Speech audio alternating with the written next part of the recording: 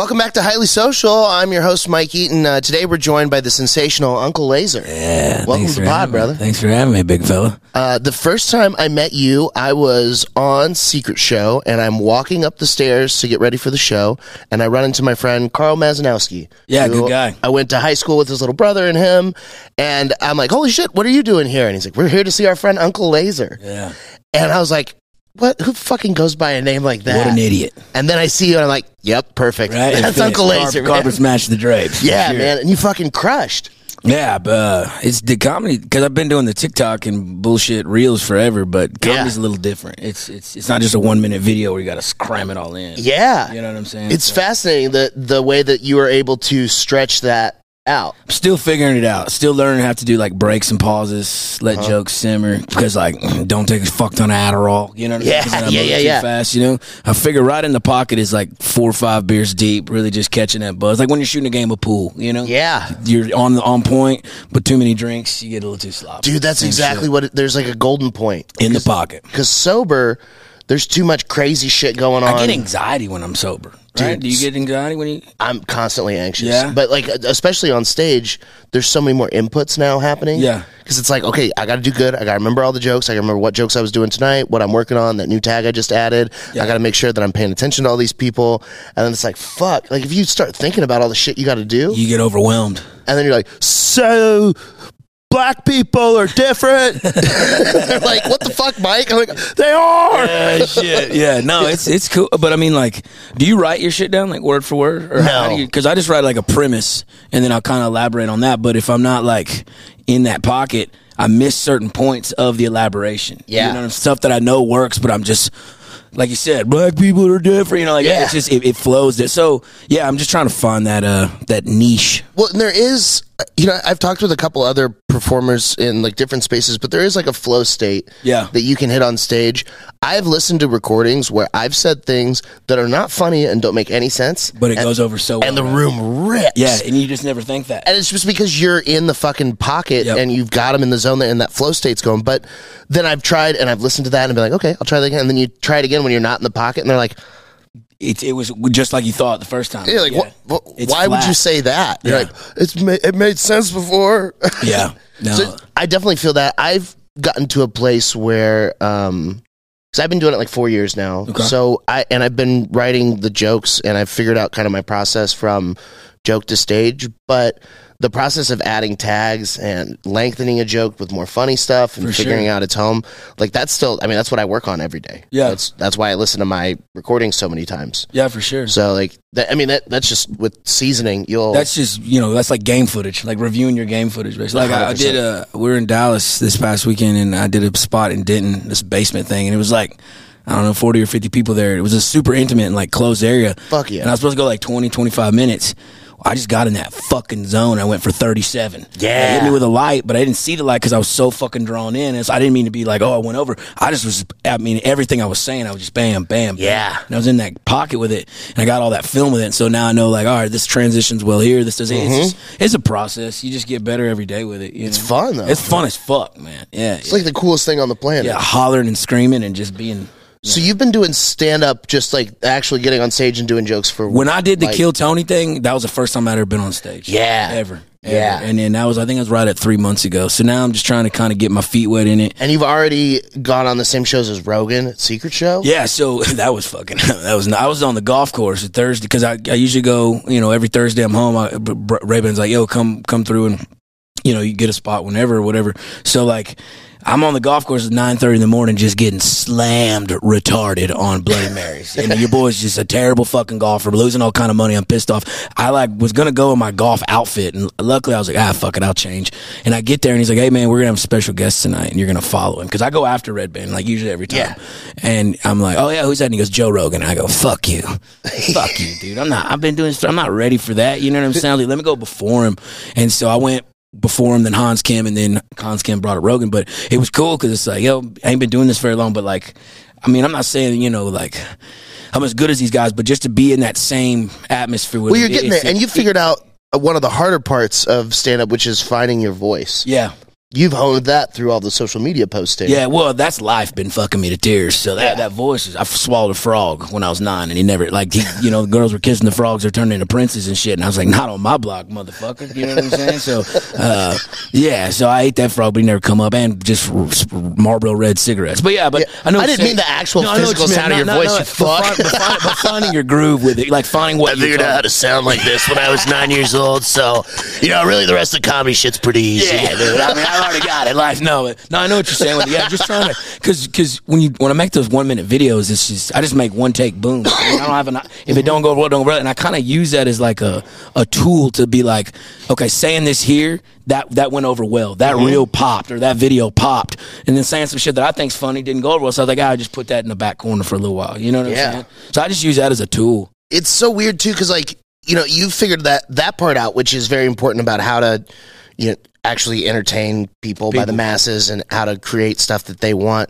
But the other side of it, though, that I think is more exciting is that you've got this stuff that you think is funny that's not hitting for them, and now you've got a bunch of stuff you can work out on stage. Exactly. Because if you think it's funny, that's really why all those people are there. Yeah. Because everything you did, you think is funny. You're related. They're relatable to you. Sometimes you just got to spoon feed them a little bit, like, hey, I'm the expert on the funny part here. Yes. Fucking, you're wrong if you don't think this is exactly funny. I'm the funny one, and I said it's funny. And that's the process of shaping it, better formula with it. So, dude, it's fun, though. It's a learning process, but, like, it's just like with anything you do, you just try to get better at it. Yeah. So, how did y'all do with the competition the other night? Dude, it was fun. That was a really good competition. Adam Lucky that put it all together. Yeah. So, I'm an idiot. I don't know if you're aware, but So, first off, the first round of it, I crushed. I have a great set. Yeah. I tied for first, and at my night, so I advanced to the second round. But then I can't be in the second round because it's the only 2 dates that it is. I'm traveling with Jonathan Kite. Oh shit! So I'm on the road doing stand up. So it's like, I lost. So you backed out, and didn't Eli? So Eli took my place because he was the next highest scoring for that first round, and then they have the semifinals, and Eli advances. Nice. Which was very cool. But I didn't get to take place in that, so I was like, oh, that's a bummer. And then Adam Lucky was like, hey, we've had a few people that were touring that had to drop out of the semifinals. So same thing that happened to me before. You got reverted back in. So I got popped back in. So I am on the Friday night show at Vulcan. They've probably got... It was lighter for Vulcan. It was like 80, 90 people. Great lineup. And I went second. And I had, right off the top, I riffed for about a minute and a half and just leveled. And then I was like, all right, let's get into some fucking material so I can show you guys I'm funny with jokes. And I decided to do like a 5.5 minute story. Yeah. Because it's got a bunch of punches in it. It's got a bunch of really clever stuff. And at the end, it has a really great callback that, like, it's kind of like a finesse. Like, I'm good at comedy. That was my goal. Was this is a memorable story. It's the thing that most people remember me from when I do it on stage. It's my closer, my special. I'll shorten it down and make it perfect for this, and it hit really well. But there's a couple of points where, just by the nature of stories, you have to make it serious for a second. Yep. And so because I'm serious, they're all drawn in and sucked in and paying attention, but they're not laughing. And I should have it was fucking 8 minutes. I should have just done joke. And I didn't, but I took the risk on the story thinking it would, because it's audience vote. Yeah. And I was like, they'll remember. I'll at least be in the top half for that. Yeah, for sure. And it didn't pan out. No, but also, like, I got beat by Casey Rocket. Stud. Darian Irwin. Stud. Sherry Hardman, who's from Seattle and is a fucking killer.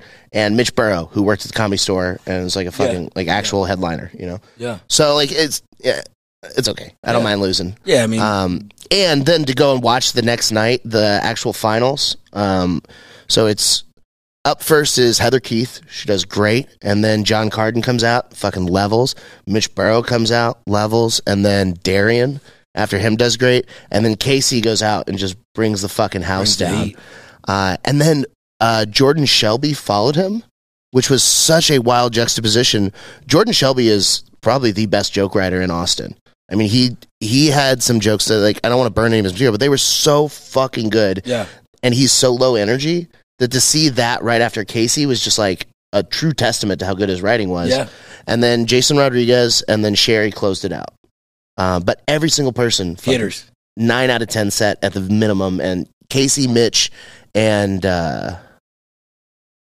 I think Casey Mitch and Jordan all had like a 10 out of 10. Yeah. Like a true 10 out of 10. And it was really just like what kind of comedy do you like? Because Jordan has these perfectly written, very clever jokes Different that are hilarious. brands of it, yeah. You know, Mitch had like this very personable, charming Southern jokes that are very relatable, and then Casey is insane and just brilliant and hilarious. His style is so it's I love watching it. Every time I see him, I just like that energy. I love it. Yeah. I love it, man. It's different. It's different. It's unique. It's very. You guys are cut from a similar cloth. Yeah. I would agree with that. Yeah, like You are a little more rooted in reality. Yeah, but your reality is almost as strange as his fantasy. Like, yeah, damn, that really happened to you as a boy. You know, like fuck. You know?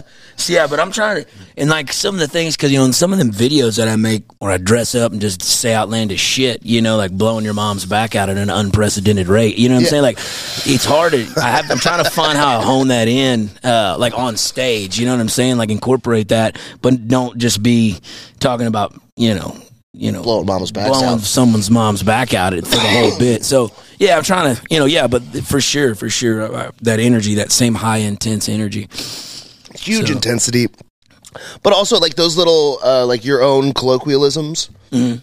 I mean, Kyle Kinane has one that he put on an album. He says he's more tired than a big dick bat. He's sleeping upside down. It just keeps hitting him in the face. Shit. But there's those little things that you create like that. Those are so catchy and fun. Yeah, and people remember it. Yeah, it's so. Blowing your mom's back out at an unprecedented rate. That's a t-shirt slogan. It's so easy. Yeah. And like the thing with Casey too, like because I've met him a few times. Obviously he's not that guy off stage running around. Right. But like when someone walks up to me, like I've had several people like, "Oh, that's not a character. You're that guy. Shit. You're like this all the time." I said, "Oh yeah, buddy. No, I'm actually Uncle Lazer. Yeah. That's not. I just got out of prison. You know what I'm saying? Like I can't be like by a playground, but I can watch the kids through the chain link fence. You know what I'm saying?" Special. I got chain link tan lines, dude. Oh shit. So, how did you get started with all of the reels and TikTok and everything? So I don't even know how to work a fucking Excel spreadsheet, to be quite honest with you. Okay, that's why this is fascinating. Yeah, I'm just a fucking caveman Neanderthal, right? And I would expect you to still own a Nokia. Like, this is the only phone as tough as me. Those brick phones. I remember breaking up with girlfriends and throwing them motherfuckers on the ground, and they would not break. Yeah, they were indestructible. But floated the river with one in my pocket once, and just blow dried afterwards, and we're fine. Nothing wrong with it. What happened to Nokia? I think they stopped doing what they were good at, and they were like, let's make crazy slider phones and lots of color screens. Stupid. And they're like, Snake was the best game ever. I had like I had a Snapchat like everybody else and regular Facebook, and my buddy that I played baseball with like all through high school, little league, select ball shit. He's like, man, start sending me your videos that you make, and I'll make you a TikTok and we'll put it out there, see what happens. I was like, all right. And I made that one about that Miley Cyrus song, like everybody in line for the bathroom, trying to do lines in the bathroom. I'm like, I felt that because I do drugs, and I didn't think much of it. And we posted it, and in like 2 days, it got like 8 million views. Fucking amazing. And like my following count just went through the roof. Mm-hmm. So everything I put out afterwards, it's already got a big audience. I got so many followers. So it just kind of snowballed from there. But I started noticing like TikTok is real quick about banning your shit, like instantly, like instantly. And so I get shadow banned a lot, and they didn't pay a lot. Like I got to the creator fund thing, and you make pennies. I mean, a video would maybe get like $5-10 a video even. Dude, we had on my old podcast Giggle Boys, me and Eli had our first clip to go like viral-ish, hit 2.5 million views. Like right before that, we'd had one hit 700,000. So we get the creator fund. Yep. We're like, oh, this is so fucking cool. We're going to get money from social media. And then this one goes viral. We're like, bro, I wonder how much money we're going to get from this video. It's got 500,000 likes, 2.5 million views. And we go to the creator fund, $50. Yeah. And I don't know if you noticed, like I started noticing as I raised the creator fund, I'd put stuff out and it wouldn't go as well if it was going on Instagram, or it wouldn't go. Like it's like they hold it back on purpose not to pay you. You know what I'm saying? And so there's so many stipulations with it. So now the Instagram reels is all I really do. But I know, like I was talking to Rocky Dale Davis. Yeah, Facebook is where it's at. The money on Facebook is where it's at. So Facebook is fucking incredible for the reels section. If you convert your page to a business page, so that you're like, so my personal page now is just a comedian page. So I had a Facebook page or whatever, but I had like 300 likes, and it's like, who gives a shit? But my personal page, where I have all of my friends, and I had, 3,500 people that I've met through everything. When I converted it, now they become followers. But I've had 2 videos on there hit like 500,000, and now I have like almost 10,000 followers on Facebook. I need to get with you about, because I still can't figure out the Facebook Reels. Like, I don't know if I know I've got it set up as a page where I have followers, but like earlier, I posted a reel about hurting my arm and it being a tennis elbow, but it's a jerk off elbow. Okay? Like I jerk off in weird places, upside down like a bat, and fucking. It's already got like, I don't know, 40,000 views in a few hours, right? I post the same one on Facebook, and I've got like 200 views. So it does take a minute. So I had a video, the very first one that ever did any kind of numbers on there for me. I had a video of at the Sunset Guys have that Austin Out Loud thing that they do. I'm drawing a blank on the name of the fucking show, the variety show they do. Yeah. And I went up and told a joke with a blindfold and let audience members come up and slap me in the face. Incredible. It was called Get Chris Rocked. It was right after it happened. Incredible. So I'm telling this joke, and this guy jumps the line, because we had like a couple girls that volunteered, and it's like, it'll be funny, they won't slap that hard, maybe they will, but it's still a lady, so I'll be okay. Yeah. This drunk dude just hops on the stage and smacks the fuck out of me with like all palm, like he wound up. Holy and like shit. You see it hit my jaw, and I was like, hey, just so you know, I still have a gun. Like, I can take the blindfold off and just shoot you. Like, you get that, right? You fucking retard. But so the video is literally just 4 seconds of the slow-mo of him slapping the shit out of me with the blindfold on. It had like 100 views, and then a lady running for mayor in Louisiana, her like official verified page liked it, and then it shot up to 60,000. Yeah, it's crazy. It's just like there's just random shit on there. I had one that was sitting at 200,000, and then one morning I woke up and it was at 400. Just really randomly popped 200K overnight. No one understands the cloud, dude. Dude. No one gets the cloud. I don't understand how that shit works, man.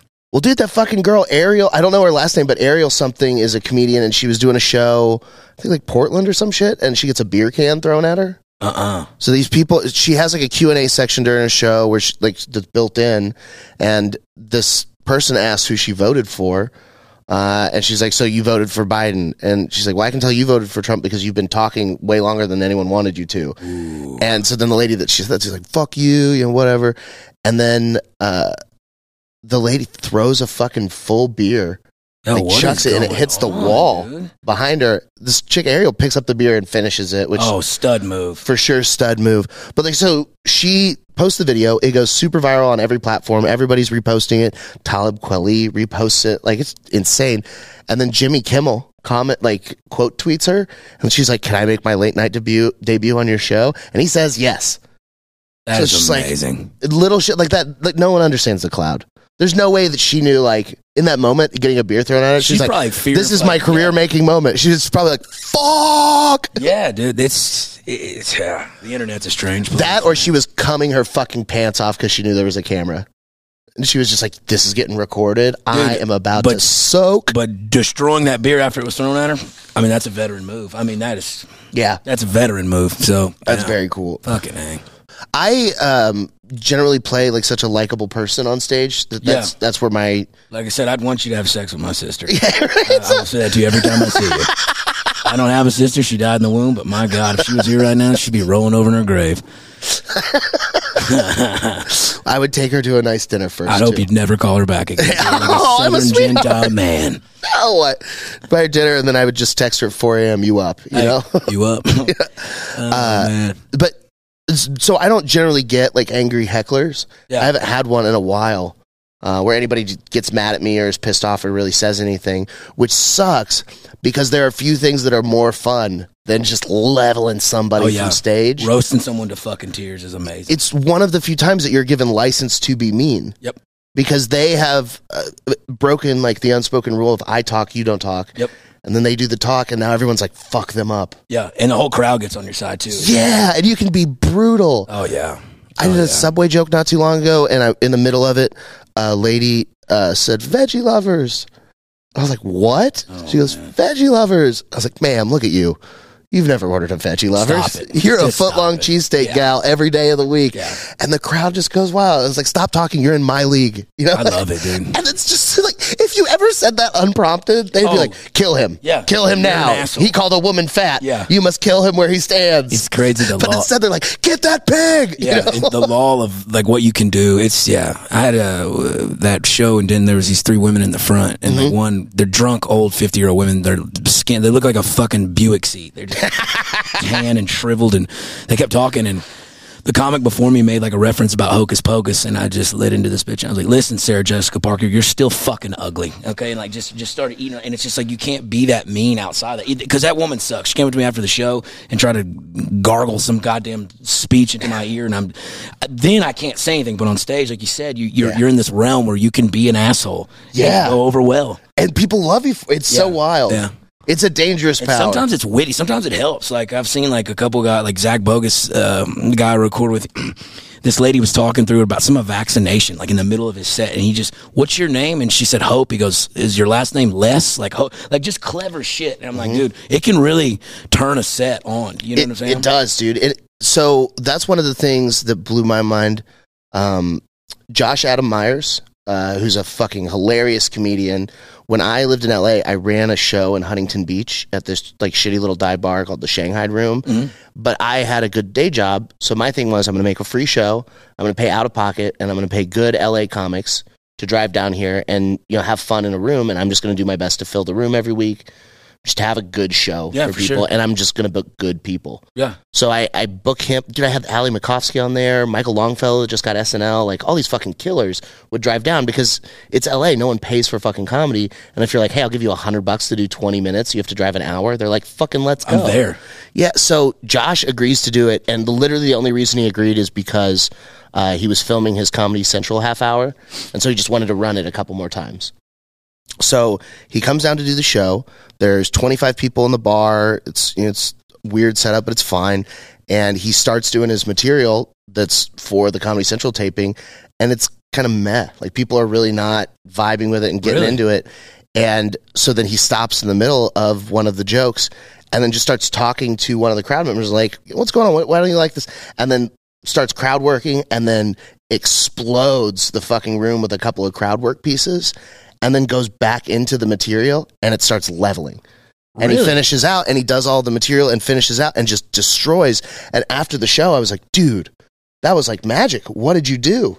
He's like, you just have to connect with the people in the room. It's the biggest lesson in comedy is if they're not connected to you and it just feels like a performance, then it's got to be the insane, most best written jokes ever, or they're not going to laugh. But if you have a good joke and then you can get them on your side and connect to them, then you can make that joke really pop and you can see what it's worth. So that's always crazy, stuck in my head. Damn, dude, I never thought about it like that. But I mean, get them to connect with them, be relatable, get them to feel like they're part of it. That was the thing that someone taught me when I was hosting, and I wish I could remember who was the first person to tell me this, but 2 in the room. So when you start off a set, or you're doing a host set where you got to bite the bullet and kind of welcome everybody. So the first thing you want is some positive stuff, like, hey, let's give it up for being at live comedy or whatever, some kind of just pandery shit. And then 2 things that are going on. So either like there's someone that you notice in the crowd, there's a giant bald guy, you point him out, make some fun of him, or the room is crazy, the setup is crazy, but you point out 2 things that everybody would have noticed. And then that instantly connects them to you because it's something they're all thinking about. And it's just like a little hack at the beginning to get them connected right away. That's fucking brilliant. Jesus Christ. I never even thought about it like that. There's so many of these little fucking tricks, dude. And like, I ask like every headliner I get to work with, I'm just like, I'm a sponge. Yeah. Because they all fucking know stuff like that. And because comedy has gotten so democratized with all of the social media stuff, you can blow up without ever really doing all of the club stuff and learning and having to do shitty weekends and terrible headliners with bad advice. Like, you can just go to the top, and so you might not have the mechanics.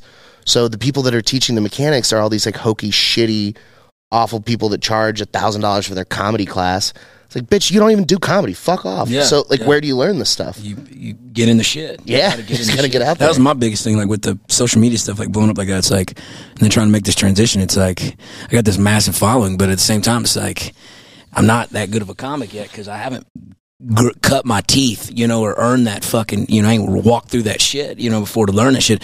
And it's those nuances, like you're talking about, point two things out in the room. It's like, I never really thought about it like that. But the more and more you do it, sure, like a sponge, soak it up. But yeah, that's fucking, yeah, dude. That's it's wild, right? That's fucking incredible. Yeah. You start to pick up those, dude, my first probably 50 sets, I would take the microphone out of the mic stand and then just leave the mic stand there in front of me. Yeah. And like I saw other people move it and it was like, I'm not going to be like everyone else and just fucking, like, who cares? Yeah. It's a mic stand. And then one guy was like, hey, man, it creates a barrier with you and the audience to have something physical between the two of you. It's crazy to say that. Rocky Dale Davis told me the same thing. He's like, move the mics. Because I used to get on the mic stand. Like, put it between my legs and, like, make love to it. It's a barrier, man. Like I said, it's those little nuances that really you don't know until you're told or you see it, There was a guy, DJ Collins, that used to run an open mic here on Sundays called Mr. Tramps. This was 4 years ago, but I would not hold the microphone up enough to my face. So I'd have it like back here and I'd be talking and no one could fucking hear me. And so he would be like, Mike, and like tell me to hold the mic up closer in the middle of my sets, and then stuff would start popping. It's like, oh, I wasn't bombing. No one could fucking hear me. Couldn't hear you. And no one there is going to be like, hey, man, we can't fucking hear you. They're just like, God, this guy sucks. This guy sucks. He's so quiet. Yeah, what an librarian. idiot. What's he doing? Yeah, and like I have a big voice, so it's like you can still kind of hear me. Yeah. But it changes the inflection of everything with how you can deliver it with the sound being louder with the microphone. You don't have to be huge energy on stuff for everyone to hear it clearly. Sure. And then you can save the huge energy for shit that needs huge energy. Yeah. No, 100%. Jesus. Yeah. There's so much to it, dude. You get into the fucking technicals. Let's get back into funny stories. Yeah. Boy, we're doing comedy 101. Check this out. I wanted to pitch this to you, dude. Yeah. All right, because I'm going to meet up with Dean after this. Fuck yeah. I love Dean, long-haired brother. And he's like doing that Texas comedy TV stuff, with riding bulls and fucking fishing, noodling. I was supposed to be noodling, man. I missed it. That had a day job. But I told this to Tony today on his fucking podcast, and I was like, dude, I think it's a good idea. And he's like, dude, that sounds fucking bad. So like, I grew up watching them shitty ghost fucking shows, hunting for ghosts. You know what I'm saying? And like, I got all the equipment. I got fucking night vision cameras. Look, dude, I've been to the graveyard late at nighttime, the witching hour, with the goddamn Ouija boards and shit. Yeah. Your boy's been touched by the other side. Okay, and I was like, yo, what if, with that? And I was gonna sit down with him today and talk about like, what if you took like 4 comics. I got the rig you set up like with the vest and the cameras right here, so you don't have a big camera crew. You just got one actual camera guy following the sets, guys.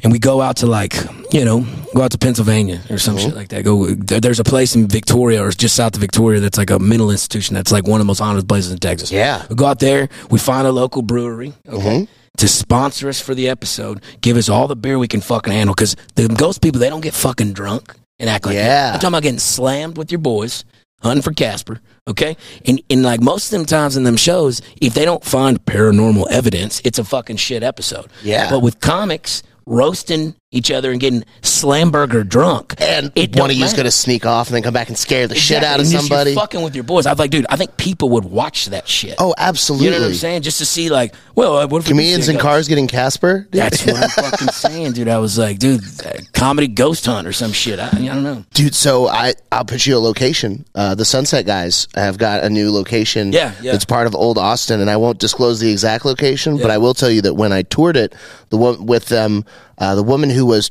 taking us through there, me, John Carden, and Anthony Hashem were going through, and she kept referring to a demon. She didn't say ghost. She said demon. Poltergeist. She kept saying demon. John believes in that shit. I don't. Come on. I think it's all silly and very funny. Because, like, here's my deal. Like, there may be something like that, but I just think about it like the same way I think about people. Like, I've met people that everyone says is very grumpy and shitty and not cool to talk to, and then I go and talk to them, and I put on a little Mikey charm, and then we're friends. Yeah. So that's what I have proposed we do with the new Sunset Demon, is that when we have shows, we pour a shout out for him. We make him our boy. Okay. Because, like, he's a demon because you guys are looking at him like a demon, but, like, you know, just a nice guy. If you're in the bathroom smelling some undo buttons, maybe pour one out for your boy. Hey, for the homies. Yeah. For the homies. So we could have a seance where we welcome the Sunset Demon.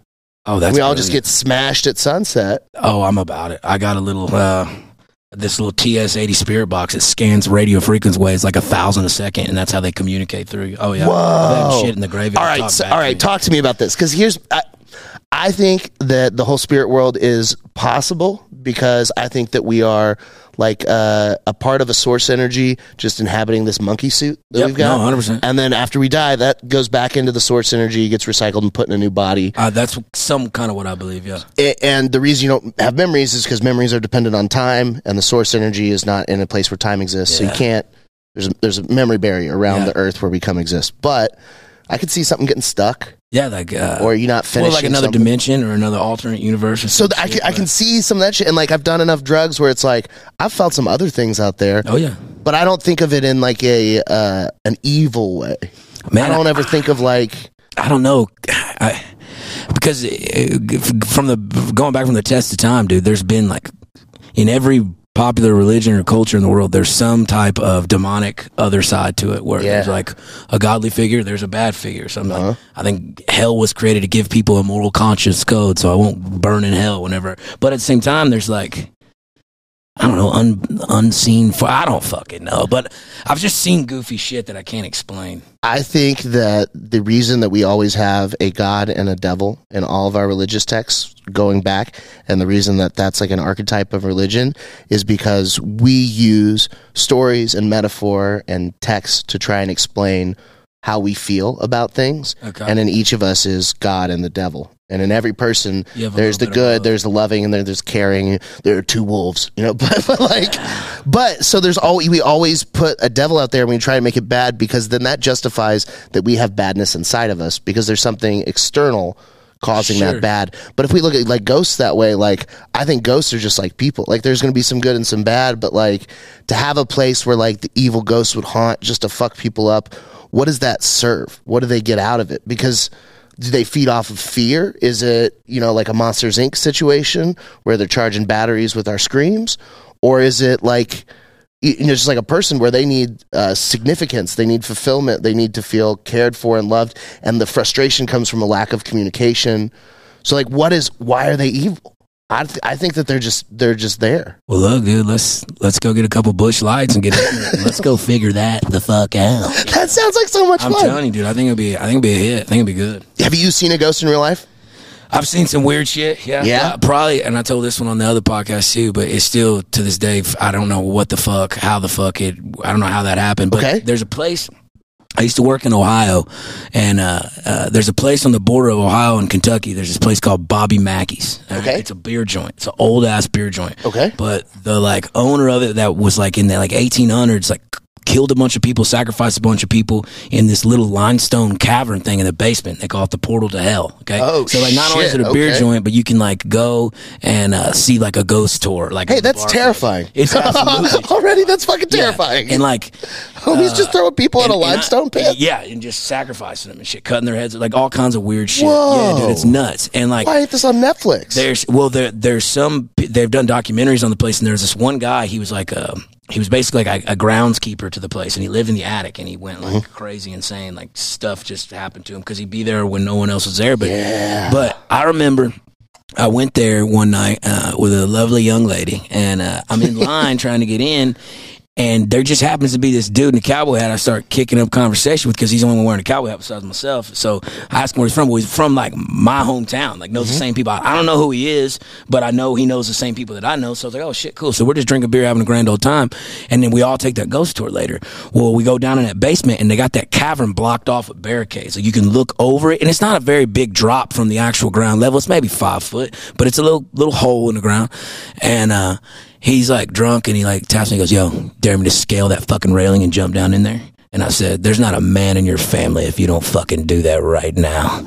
And this drunk bastard. God damn, those two sentences back and forth are, dude, fuck. If you said that to me, I would have to do it. I would have to grow a penis and be like, all right, I'm doing it then. I'm telling you. And holy shit, there's not a man in your family? That is generational insult. There's not a hair on your ass, buddy. That's so good. Holy shit. So this dude scales this railing while the tour guide's off looking the other way, and he jumps down in it, and he lands on his feet and like bows, and then stands straight back up. When he stands straight back up, he faints. Hits his head, cracks his fucking head. Oh, no. And like, I'm like, yo, Yeah, like no one's seeing it. I'm like, yo, old boy just jumped in this pit.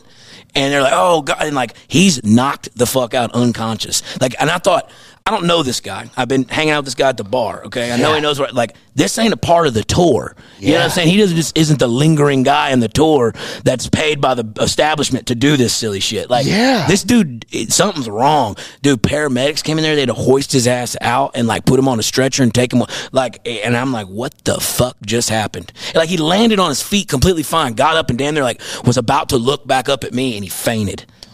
Whoa. So I'm like, I've jumped off of shit before. That don't happen to me. You know what I'm saying? Like, that was damn. weird. See, this is when I want to be like House and have House explain to me that there was like a pulmonary infarction or some shit. Yeah, but I mean, if that's the portal to hell and all this energy and it just overwhelmed him and like, I don't know, dude. His feet touched it and he went, woof. Like fucking, like someone getting punched clean, knocked out cold. That's fainted, bro. wild. And I was like, to this day, I was like, I don't fuck with the unknown like I used to. I used to not believe in it, but it's weird shit. So. See, I haven't had a lot of, I think just by the nature of not really believing in it, I haven't had a lot of ghost shit, but I've had enough DMT experiences. Oh, yeah. Where like I went from pretty staunch atheist, where it was like, there's no God. It's so stupid to believe in a God. All of the religious texts are just us trying to not be so fucking lonely and cope with the fact that when we die, nothing happens.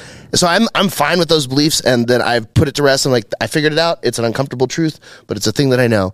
And then I did DMT, and the second time I had a vision where it was like, oh, that's where souls come from. And then I was like, you don't need, what do you mean souls, you fucking idiot?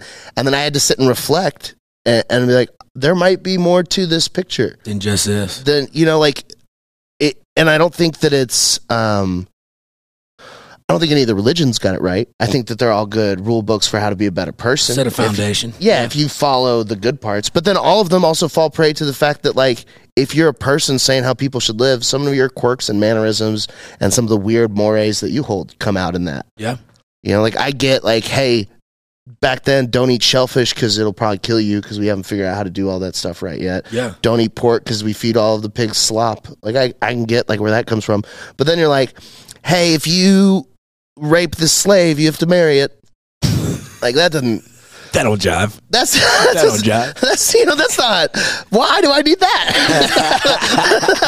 You know, like, I feel like if there's an all-knowing God, he's probably not like, hey man, I hate all of you guys butt fucking, I'm gonna flood the earth. Yeah. You know? Yeah. Wow. That's Dude. so wild. That one dude was like, hey, because that's what I think about everybody that is homophobic. They're just gay, and they hate that about themselves. They do hate it, yeah. And then they see other people doing the thing they wish they could do, and so then they're like, stop. That's bad. That's bad. So that's the only thing that ever explains it to me. So then you look back and you're like, these were just like some old gay dudes back in like the day, and they probably got caught fucking a guy, and they're like, the devil came over me, and we got to make sure that doesn't happen to anyone else. Nobody's putting their penis in someone other's asshole. No boy on boy fucking. None. Meanwhile, the Greeks were like, all boy on boy fucking. Getting that. Yeah. I've got a whole stable of boys for me to fuck. Dude, I'm Socrates. Yo, but real question: who looked at a fucking oyster and was like, "Yo, that booger looks fucking delicious to eat"? I am so grateful for the food pioneers that made my. I love oysters. They're incredible. They're incredible. But who looked at that motherfucker and goes, "Yo, that's tasty"? That's a psychopath. That is a pure psychopath, the person that did that. And how did he convince his friends? Because not only was he a psychotic person that tried boogers of the sea, but then he had enough charisma to go tell somebody. Guys, you got to try this salty snot. Hey, try with a cracker. Put a lemon on it. You know what I'm saying? Put a little horseradish on it. What a fucking guy. Stellar guy. Shout out to that man. Yeah, Mr. Oyster, you're a hero. Oh, man. I don't know who invented the oyster, but speaking of back to the DMT experience you were saying, the other night I was with my cousin Clark, and he's a genius. He's a chemist, and we were doing some mushrooms, and we got on the whole God binge talk thing about what happens. And I think aliens or some kind of advanced life form may have put us here or something. Okay. But for what purpose is unbeknownst to me. Mm-hmm. And he's like, man, I thought about this too. He's like, you know what it is? He goes, they put us here because they forgot how they became what they became. He's like, they're one of us, a parent of us, but they wanted to recreate us to watch how we formulated into what they became. They want to watch us grow to learn how they became. Like they're so advanced they forgot what it was to be prehistoric or to them or something. I was like, dude, I've never thought about it like that. But I was like, all right. That's like, that's 80% of the way to my theory that I came. So after I did a bunch of DMT, I went and spent some time in a Hogan and Navajo territory, like right in Monument Valley. Yeah. And like I drank the tea that they made with the herbs from the land, and it was fucking great. And it was very peaceful and spiritual. And I just sat there in silence a lot, just thinking and reflecting on stuff. And I wrote out what I think to be like the meaning of life and why we're here. So we exist in like a timeline where we have memories of things. And because time happens and each moment exists no longer after it happened, everything has significance. If you're happy or you're sad or any of those things, those are significant because they're encapsulated by time. And you have this finite period. We don't know how long it is, but we know that we have only a limited amount of time. So everything has significance. Now, if you go to the source energy where we go after we die, time no longer exists because it's a higher dimension. Yeah. So like time exists, but time is already happening and happened. It's no longer linear, it's a dot. No. Because we're at a higher dimension. So there's no longer significance. When you exist as like a 10th dimensional being, there's no thing happening now because it's already happened and will happen. Holy and it has happened. Mikey. So to experience anything whatsoever, you have to have significance. So they give away some of their power from existing in a 10th dimensional being to temporarily come to a plane where they experience significance. Holy shit. So I think that's what the earth is just a place for them to go when they require more of that need to be fulfilled at that satisfaction level. Dude, I would eat a fucking pound of mushrooms right now. That got me so jazzed up right now. Holy fuck, I never thought about it like that, dude. Alex Jones' dick's hard as a rock right now. Oh, for sure. Oh, buddy.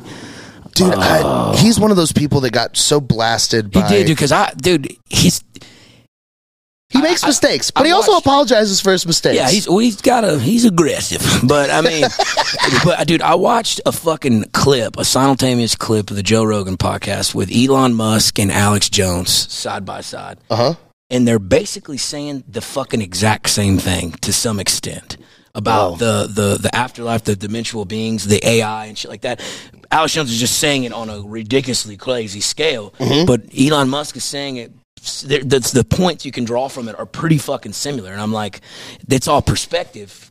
From that, but I'm like, he's not wrong. I mean, some of the shit he says, I don't think is exactly too far from what could be. You know, it's not like he's just grasping at strings and shit. Like some of the shit he says is like that's somewhat relevant. So I don't know. I think if you look at him as just an entertainer, and that you like take him with a grain of salt, the same like this is the same way I feel about Joe Rogan. I watch Joe Rogan. I really like the episodes with comedians. Sometimes I watch the episodes with not comedians, and I learn stuff. But also, like, I know that I just learned that from a podcast. Yeah. This isn't like decisions I make my life on. Yeah, you should. It's like, whoa, a cool fact I know and can bring up in a conversation when someone else knows the thing. You know what I'm saying? That's it. Like, no, I don't live by it, you know? Yeah. Like, so that's what I said, like, all of that, experiencing significance and all that, and the aliens and the different dimensions and all that. Like, that's a thing that I have inside me that I developed and thought about and have shared with some people. Yeah. But it doesn't really change anything about my day-to-day other than it's like, I'm going to go try and be significant today. It ain't going to pay my light bill. You know what I'm saying? I got bills to pay. You know? Yeah, I got shit to do, man. I'm trying to make jokes. I don't have time to be explaining the universe to people. So you think when you die or whatever, your spirit goes back into something else? Like, I kind of feel... I used to not think that, but then, like, I have, like, a profound love for blues, like the music blues. I don't know where it comes from. Nobody in my family ever... Your rough childhood. Fair. You were poor growing up. You know what I'm saying? What? But, like, same place that earring came from. Exactly. Trauma. Yeah, that's my guardian angel's left wing. He's dead now. That's all I could take from the fire. But fucking no, but I remember being like 12, 13 years old and like on the fucking LimeWire or Napster giving the family computer a virus and shit. Yeah. But like listening to like Howlin' Wolf and fucking Little Walter and shit like that, and like not knowing what I was hearing or why I'd like it, but I just get chill bumps that resonate with me. I learned how to play harmonica behind it. Now I think like, what if in a past life or something I was a Delta blues musician? Because it resonates with me for reasons I don't know why. That's the shit I'm talking about. Is there's little stuff like that, like I don't know, and like it's tough saying like past lives. Have you ever read The Egg by Andy Weir? He's the same guy that wrote that book, The Martian, that became the movie about the guy that goes and tries to live on Mars. I think it was Jason Bourne or something. Stan, do you know who it was? Matt Damon. What's that what's that movie called? The one where he goes to Mars and he tries to plant the shit. That's The Martian. The Martian. Yeah. Oh, I'm saying he was a botanist. I like that word, botanist. Yeah. But he has another short story he wrote called The Egg. But it's essentially that we're all part of that source energy. Like the way that you and I look at a timeline, where it's like a past life, like a piece of me could also be in a piece of someone that's alive right now. Yeah. So like that's like when you say something like, so like I would like, you could be in a piece of, another, like a blues musician that's just there right now, somebody that's like a blues musician, or you could be somebody that in the future is a blues musician. Oh shit. Like, cause all the time shit's all mixed up. It's just, there's one. So the thing I saw on my second DMT trip was a giant like celestial gear. It looked like a clock gear. But it was glowing like a star, and at the top of the gear, there were very small droplets, and as it rotated, and this was, again, massive scale, but as it rotated, the droplet got bigger, and then it went off. And then there were also, at the same time, just millions of droplets gathering into the center of that. So that, what I saw was like, that's where souls come from. But it was like, okay, so the significance happens, it has to go be washed and put into the thing, and then it goes back out, and then a droplet comes back out to go be a soul into somebody else. Dude, that's the premise of The Matrix, the movie The Matrix. Right? Holy shit. Yeah. So there's, I don't know, man. There's some... Was Keanu Reeves there? I wish, dude. That'd be sick. And that's a book, The Egg? It's just a short story. It's maybe 500 words. Man, I haven't read a book. I used to get books at the library, but then they tried to charge me with a fucking late fee, and I was like, fuck y'all, I'll never read a book again. Yeah, so that'll show them. Okay. Stupid librarians. Fucking shit. You think I'm going to read again? I don't even pay my late fees at Blockbuster. That's why they're fucking underwater right now. Damn, that's crazy, dude. Now I want to go alter my mind a little bit. Nothing wrong with a little mind alteration. I've never done DMT, but I want to. It's a while. I was just talking with someone about this recently because I did it a tremendous amount of times in like a 6-month period. And then the last time that I did it was enough. And it was like, I don't need this anymore. You've seen it. But the last time, so Eli has a similar thing he talked about. He did it so much that he got locked out. So he could smoke so much DMT. So he can't get to that other side again. But he couldn't even like trip. He would just keep hitting it and nothing would happen. But there's no way for your body physically to develop an immunity or a tolerance to the DMT because it's a naturally occurring substance in your brain. So, and you don't like experience. He explains all this to me better than I can, but... Dude, that dude is really smart. He is. It's wild. He's really smart. But so he gets locked out. He can't do the drugs like when he does them anymore, nothing happens. And for me, the last time I did it, I didn't take enough to blast off, but enough to have some good closed eye visuals. And I saw two, let's call them sprites, but they looked somewhere between like Felix the cat and like just an amorphous blob. But there was a distinct white and black one, like one of each, and they were doing little spinning stuff and making symbols, and then at the end, they made like a hands doing a heart thing. And I was at a rave place in my tent with a storm going on around me, but so I'm laying in my tent, and like that's what I'm seeing with my eyes closed, and it left me with such a peaceful message, like, you've gotten what you need from here, you don't have to come back. And I'd never gotten that message from any drug before. That's I've fucking had awesome. Profound acid, mushroom, Molly, fucking ketamine, all those have had messages, but they've never been like, you've had enough. But that was the one where it was like, you've learned what you needed from here. That's incredible. Wild. That's incredible. So, I mean, but I've also only done the pen.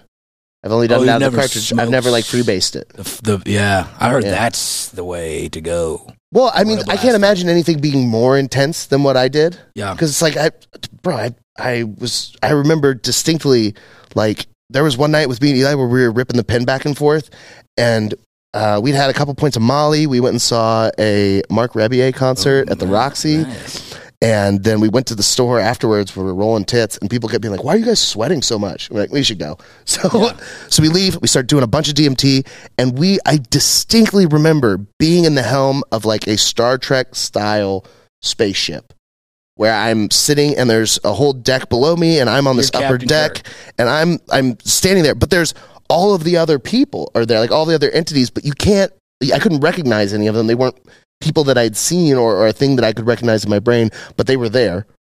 And then Eli was just running around crazy in there. And like, I would open my eyes and Eli would be just running around the apartment. And then I would close my eyes and Eli would be in my thing. But the crazy part is that we were both there in the spaceship together. And he was like, dude, I'm just running around this fucking spaceship. And I'm like, you're seeing the spaceship? Simultaneously. Shared psychosis. Holy shit. So dude. I can't imagine doing a drug that's more intense than me and my best friend sitting in an apartment like, we're in a spaceship. That's incredible. For like hours, we were just going awesome, back up, dude. And we had to keep recharging the pen. So we're like two half retards, just DMT and rolling out of our minds, having the time of our lives, running around the spaceship, and then we'd go to hit the pen, and it would blink, and we'd be like, charge it, and then we'd both scramble to figure out how to charge this pen. Oh man, it was fun, man. What would have been really fucking cool is if the spaceship would have had a charger. I know. You know what I'm saying? My God, what a treat. Dude, that's incredible. That shared psychosis, that's fucking awesome, dude. That's one of those ones where you're like, that's not even supposed to happen. No. How are we here? Yeah. That's nuts, dude. Fucking A. I thought we were coming on here and talk comedy. This is the most enlightening thing I've been a part of. I'm having a ball. God. Came here to talk comedy, ended up just talking about drugs. Well, they go hand in hand. They do. You couldn't really have one without the other. I have learned, though, like, don't take Adderall on stage no more. Don't do cocaine. Like, you got to be prevalent. You got to be, like, in the moment type shit. You know what I'm saying?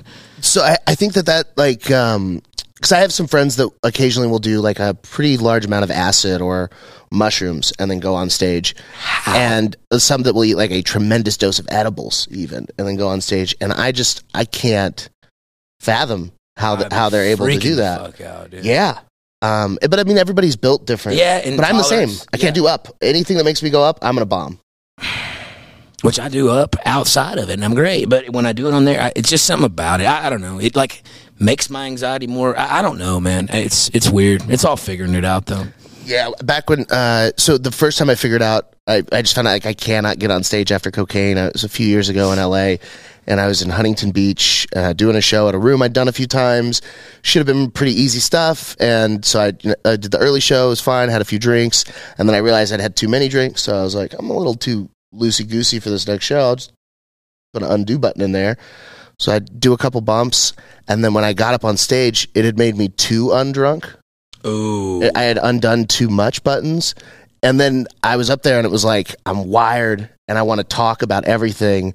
And it's like, I want to start a business. Like that's where that comes from is like, guys, I got the best fucking idea. We're going to do like dog walking, but we're going to do it on a fucking treadmill inside. And then like the treadmill will power your car. Right. So like you think of just insane tangents and connect thoughts that don't need to be connected. And you don't for connect me. with the audience with it. And they are just like, what the fuck is happening? Yeah. Fucking shit, dude. What are we at on time, Dan? 55? All right. I'm going to do a couple ad reads real quick. Yeah, do you think? First, I want to thank Joker Glass for sponsoring the show. JOKR Glass on Instagram. It is a water pipe, and it's got this incredible perk in it. What are those rubber bands around it? So this is the cool part of this. Oh, shit. It comes apart. It's compartmentalized. So you can take off this middle piece with the perk and you can wash it and then still have just a straight beaker style. Is that like a honeycomb in the center? Is it like a It sure is. Oh my God. And that's, you may have noticed I hit it a few times with some nice Delta 8 CBD stuff while we were recording, but it's so fucking smooth. And it's a really nice piece of glass. And the best part, it's American made glass. And it's two guys based here out of Austin, from Austin, like locals. And so they've hooked us up and sponsored Highly Social. So check out Joker Glass and use code EATON for a discount on one of these. Get one yourself. They've only made a select number so far, and I got number 5. Oh, they labeled them. So it's pretty fucking... They're collector's items. It's pretty fucking dope. The first one that was purchased, guess what number? 1. 69. The first one they made was 69, and then incredible, because they made them all already, but then the first ones that people took. But so shout out to Joker Glass. Our other sponsor today is Golden Cricket, the amazing cricket protein bars started by Eli. They're good. They're actually a good protein bar. I've had them. So that's tasty. the thing. Like Dan approves. Like I thought he was. Someone told me he discontinued them. No, not discontinued at all. They're still rip roaring strong. What actually happened is they sold out because there were so many people that wanted them. They did so well that he sold out, and so he's got to make more. So go pre-order your Golden Cricket so you can get them before they sell out. It's so wild to me because I've always picked protein bars based on flavor, and so I'm a fat person, but I try not to be as fat as I could possibly be. And when I'm in a fucking pinch and I've got a decision like, do I stop at the stop at the gas station and get one of those croissants that has like some chocolate or like some berries and cream inside of it and like a energy drink? Or do I have a bottle of water and a protein bar? And so I've got a stack of Golden Crickets at my house. I keep them in the fridge because I like them cold. But now, every now and then, I make the right choice and I have them. And it's easier to do because they actually taste like a candy bar. Peanut butter, chocolate chip, banana, fucking fantastic. GoldenCricket.com, check them out. I don't have a code, but if you use the code JEWISH, JEWISH, you'll get a discount because Eli uses that as a discount code on everything he makes. That's incredible. So check it out. GoldenCricket.com. So those are our sponsors for today's show. Lazer, what do you got coming up? Just before we move any further, fun fact about crickets. Yeah? Don't fact me check on me on this. I don't know for sure, but I have read somewhere. If you time the noise that a cricket makes, that sound for a minute, and you see how many of the full sequence they go through, and you minus that by 37, it'll tell you the exact temperature outside. Whoa. Yeah, I read that somewhere. I don't know that to be accurate, though. But that feels like they do more chirping when it's hotter. Exactly. So that's a fact, too. Eat a Golden Cricket bar, and you will be able to tell the exact temperature within 37 degrees. Pretty cool. Yeah, pretty good stuff. That's a pretty impressive stat. I'm telling you, I know like weird shit. Also, too, here's just another little fun fact. This I please. know to be a real thing. When you were little, did your mom or parents ever tell you that if you eat, you got to eat your carrots to make your eyesight better at nighttime? Oh, yeah. That? You know where that comes from or where that stems from? I believe so, but please. Outside of it being having vitamin E and making your eyes better. Yeah. In World War I, the British government had gunners at nighttime that could gun down the German planes overhead. And when a German reporter asked them, how are you able to hit these planes at nighttime? They said, well, we feed our soldiers a helpings of carrots nonstop so they can see at night. When in actuality, they were the first military to develop sonar radar. Shit, that is. I knew it was something with the British and radar. Propaganda. That's fucking dope. Yeah, Big Carrot was just trying to fucking move carrots. They should have picked something more obscure, and made it like a prank, we make them smell dog shit. Yeah. Just constantly while they're shooting, and it improves their eyesight. And then you just had a bunch of fucking Germans just like, scheisse. I can't see it's anybody. These stupid doughboys.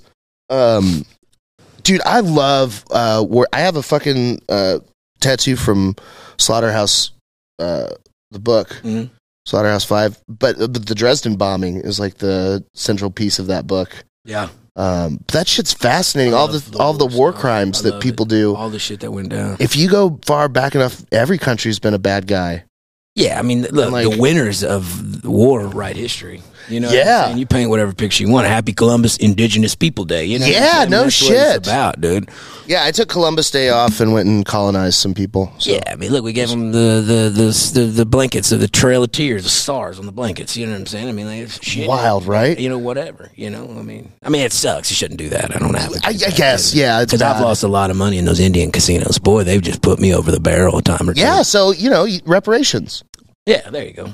That's some give and take. I also I did I was on my way to I don't remember. I was on my way to Batavia, but I had to do my day job in Tulsa, and I've never done comedy in Tulsa before, and so I hit up our buddy Maverick. I was like, "Hey, Maverick, where should I go for an open mic in Tulsa?" And he's like, "You got to go to this place called the Game Club."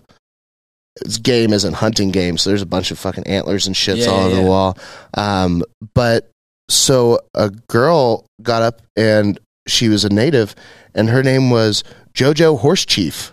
That's incredible. And so when they said her name, I was like, get the fuck out. That's not a person. And then I was like, oh, Native Americans have silly names. Yeah. They have silly names like that. And so then she goes up and she's funny. And I was like, oh shit, JoJo Horse Chief's a killer. And then another guy showed up and his name was Dakota Six Killer. Oh. Those are real people names on their licenses or whatever they give you on the res. But that's a real Dakota Six Killer. That's fucking awesome. How did Native Americans become rappers and we never noticed? Lil Baby featuring Dakota Six Killer, Nardo Wick. You know, like that fucking fits, bro. That's awesome, dude. Also, Dakota, I'm sorry I didn't introduce myself and I'm using your name as a joke, but it's fucking dope, dude. That's sick. Dude. So, please don't make it Seven Killer. That's all I'm saying.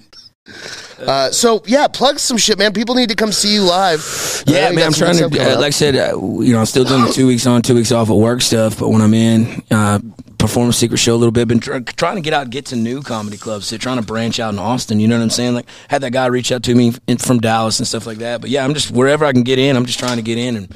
Really, hell yeah. You cut my teeth in it and figure it out. But, yeah, man, I'm just, y'all want to hire me, come hire me. You know what I'm saying? Uncle Lazer, Lazer. Yeah, Uncle Lazer _Lazer on the Instagram, man. That's awesome, man. Do all my stuff. Well, your fucking content is great. I appreciate it. Legend of a human. I can't wait to see, dude, in a year.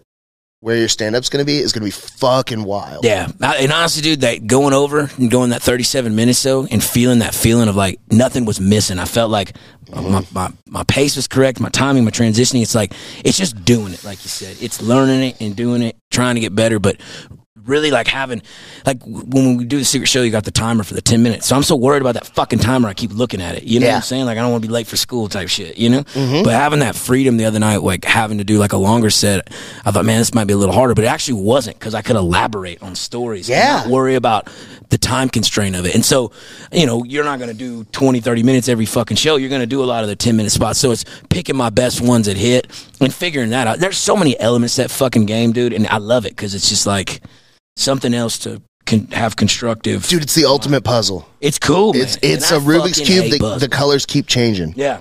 You're like, oh, fucking, I got this side, and then you have a next show, and it's like, well, that's a whole different audience. Dude, yeah, because when I opened up for Rocky Del Davis, when he was out there in Austin at the Vulcan, the crowd was different. And he's like, dude, not every show's on the road's gonna be a fucking secret show crowd. You know, like, you have to learn to adapt. Mm-hmm. You have to be funny. You can't just rely on a gimmick of it. You have to, like, really know your shit. And I'm like, man, dude, this, you know what I'm saying? Because sometimes I get discouraged, and then I'm just like, no, don't be a pussy. Just fucking figure it out. Well, it's like, in your shoes, it's like you've got nowhere to go but up. You're 3 months in, and you're starting to figure stuff out. I'm also kind of scared. It's like, damn, I can't lose this momentum. Like, every time I step there, I got to be the fucking best. And I got to quit looking at it like that. I got to look at it as, like, every time I get there, I got to get better, not be the best. You're only competing with yourself. Exactly. Because the thing is, there is only one Uncle Lazer. True. And there might be other people that try and steal that same kind of gimmick and try and do that thing, but there is only one you. And comedy is from you. Speaking on that, like, I'm never nervous if someone's stealing a joke of mine and using it, because my shit's so fucking outlandish. You got to deliver it a certain type of way. But is that something you worry yourself about, like people ripping you off, like, on jokes? Have you ever run into an instance like that or anything like that? Anytime that it happens to me, I try to cut that joke, because it's like, if I'm doing something that someone else can do, then I don't need to be doing it. But I have all of my material is so personal. Yeah, it's a lot of it is based on things that happened in my life, or they're really clever punchlines that came to me in a fucking moment of clarity that I built a story around, you know, like, so I don't really worry about it, because it's like, my stuff is very much me. You know, and there's other, like, if you, like, me and Tony Casillas have a running joke, because people mistake us for each other all the time. Yeah. That if one of us dies, we get the other's material. Because we could massage it a little bit and fit each other's voice, and kind of, because we're both big, flamboyant, loud guys that dress like we grew up listening to rap music. Love it. We're from Dallas. Love it. You know, we've got generic first names, just like white, boring Mike, Tony. Yeah. You know, dude, it happened to me the other day at Quick Trip. I'm leaving, like, to check out, and this lady goes, "Are you a comedian?" I'm like, "Yeah." And she goes, "I saw you at the Vulcan with my husband. You were so funny." I was like, "Thank you so much. That's really kind. You made my day." And she goes, "Do you normally just wear your glasses on stage?" Oh, and I was like, "You fucking twat. Shut up. My name's Mike. I'm also a comedian. Fuck off. The best people come up to me, and I can tell when they recognize me from TikTok or Instagram or something. They're like, "Hey man, are you that Uncle Lazer guy?" And it's like usually when I'm grocery shopping or fucking, it's never like if I'm out at the bar, cool. It's like, if I'm not like doing regular shit, like being a regular human, I'm like, nah, fuck that guy. It's my fucking stepbrother or my half brother or some shit like that. I just make it like, I don't know that guy. You know what I'm saying? It's not the fucking, but yeah, it's cool, man. Dude, you have enough like of a stylish look and you're so unique. You could also definitely pull off, be like, nah, man, I'm huge in gay porn. Yeah. Just make that guy feel like a piece of shit. I'm like, Mike Honcho. Yeah. You probably know me from fisting bros. That's my big. No, I do want to plug one thing. Yes, please. This is for Ethel. Hopefully she'll see this. Ethel? Ethel is my neighbor lady that lives across the street, and she's a total cunt. I thought she was a sweet, nice woman, but she is not. Her tree that she has in her backyard predates the dinosaurs. Okay, it's the oldest tree in Texas, I believe. She puts rosemaries and shit on it, and it's been falling over into my yard. But whatever, it's her tree. I leave it alone. But the other day, when I'm doing a load of clothes at my house, shit water began to rise out of my drainage pipes, all in my laundry floor. And I contacted a plumber. And the plumber said that the tree roots have intersected my septum tank, and it's going to cost about $20,000 to $30,000 to fix. The homeowner's insurance does not cover that. Don't know why we have homeowner's insurance, but no fucking clue whatsoever. Insurance is a fucking scam. Farmers, we've seen a thing or two. Well, you ain't seen this because I'm knee deep in shit in the backyard. Yeah. And so I type a message to Ethel about if she'd help, take care of this shit with me. No pun intended. And she proceeded to answer my email by not responding to the question at all, but grammar not seeing me. I after E, S for apostrophe to show, like just grammar Nazi the shit out of me. Wow. And I'm very, listen, Ethel. Oh man, I'm so pissed off at her. But I mean, look, if she doesn't think I won't hire a couple Mexican dudes from the Home Depot and shovel that shit water over into her backyard, she's sadly mistaken. Yeah, and that's the hard part with trees is because you can't really kill them. Can't kill them, and now it's like protein for this bastard. You know what I'm saying? Yeah, big shit he's getting stronger. Oh, dude, and like the nutrients and fertilizer. Yeah, so don't grammar knots me is what I'm saying. Ethel, let's take. Look, my mom was hooked on drugs, so I would never got hooked on phonics. You know what I'm saying? Give me a chance, because my God, I'm knee deep in shit water at the house right now. Dude, I managed a pizza place in Denton for a little while, and I won't say their name because the next part of the story is very illegal. But one night at a Christmas party, we're all there at the restaurant. We'd shut it down, and it's 2-3 a.m. and we're all pretty fucking tanked. There's several people there that are like 19, 20, and they're just smashed. Yeah. And we're sitting around, and one of the owners, who's been a really chill guy and has been very cool about me smoking weed in the walk-in, and has just been like a nice guy all around, was like, just had been lamenting. There's this huge tree that's right in front of the sign that has gotten big enough that now the tree covers the bottom of the shopping center sign where their name is. So if you're driving down this major highway, you don't see that this pizza place is there, and there's no signage for it, and it's just this one fucking tree, and they're so mad about it. And I was like, $1,000, I'll get rid of that tree. Nice. And I don't have a truck or anything. I don't have any plans. So I went and got a shit ton of diesel, like 3 gallons of diesel, and just poured it all in the roots of that tree and just left it.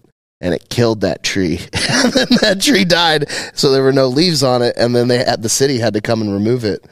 And so the tree was gone. So I saved the day. Dude, you were an all-around savior. Just a hometown hero, bro. But it was one of those things where, like, I remember whoever drove us was, I guess, more sober than me. But I remember just drunkenly going into a gas station and buying those fucking cans and then going out and filling up with diesel. And it's also, and then it was like, while I'm pouring, I'm like, am I about to light this on fire? Like, don't light it on fire. And then I think I was like, I'm just going to light it. Fuck it. And then the guy that was driving was like, don't light it. Don't fucking light it. Like, that's a bad. Don't fucking light the fire, Mike. I'm like, okay, pussy, Go back to the party just smelling like diesel. Like, hey, guys, I fixed it. Where's my 1,000? Yeah. And that's the thing. So, it took fucking like 6 months for the whole thing to actually get removed. And the dude never paid me, but...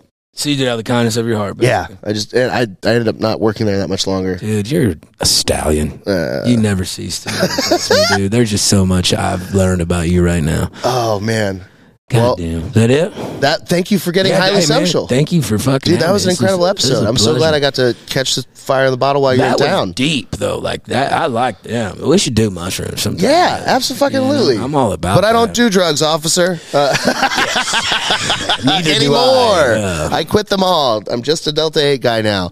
But this has been highly social. Follow Uncle Lazer, Uncle _LAZER. I've been Mike Eaton. Thank you guys so much. Thank you.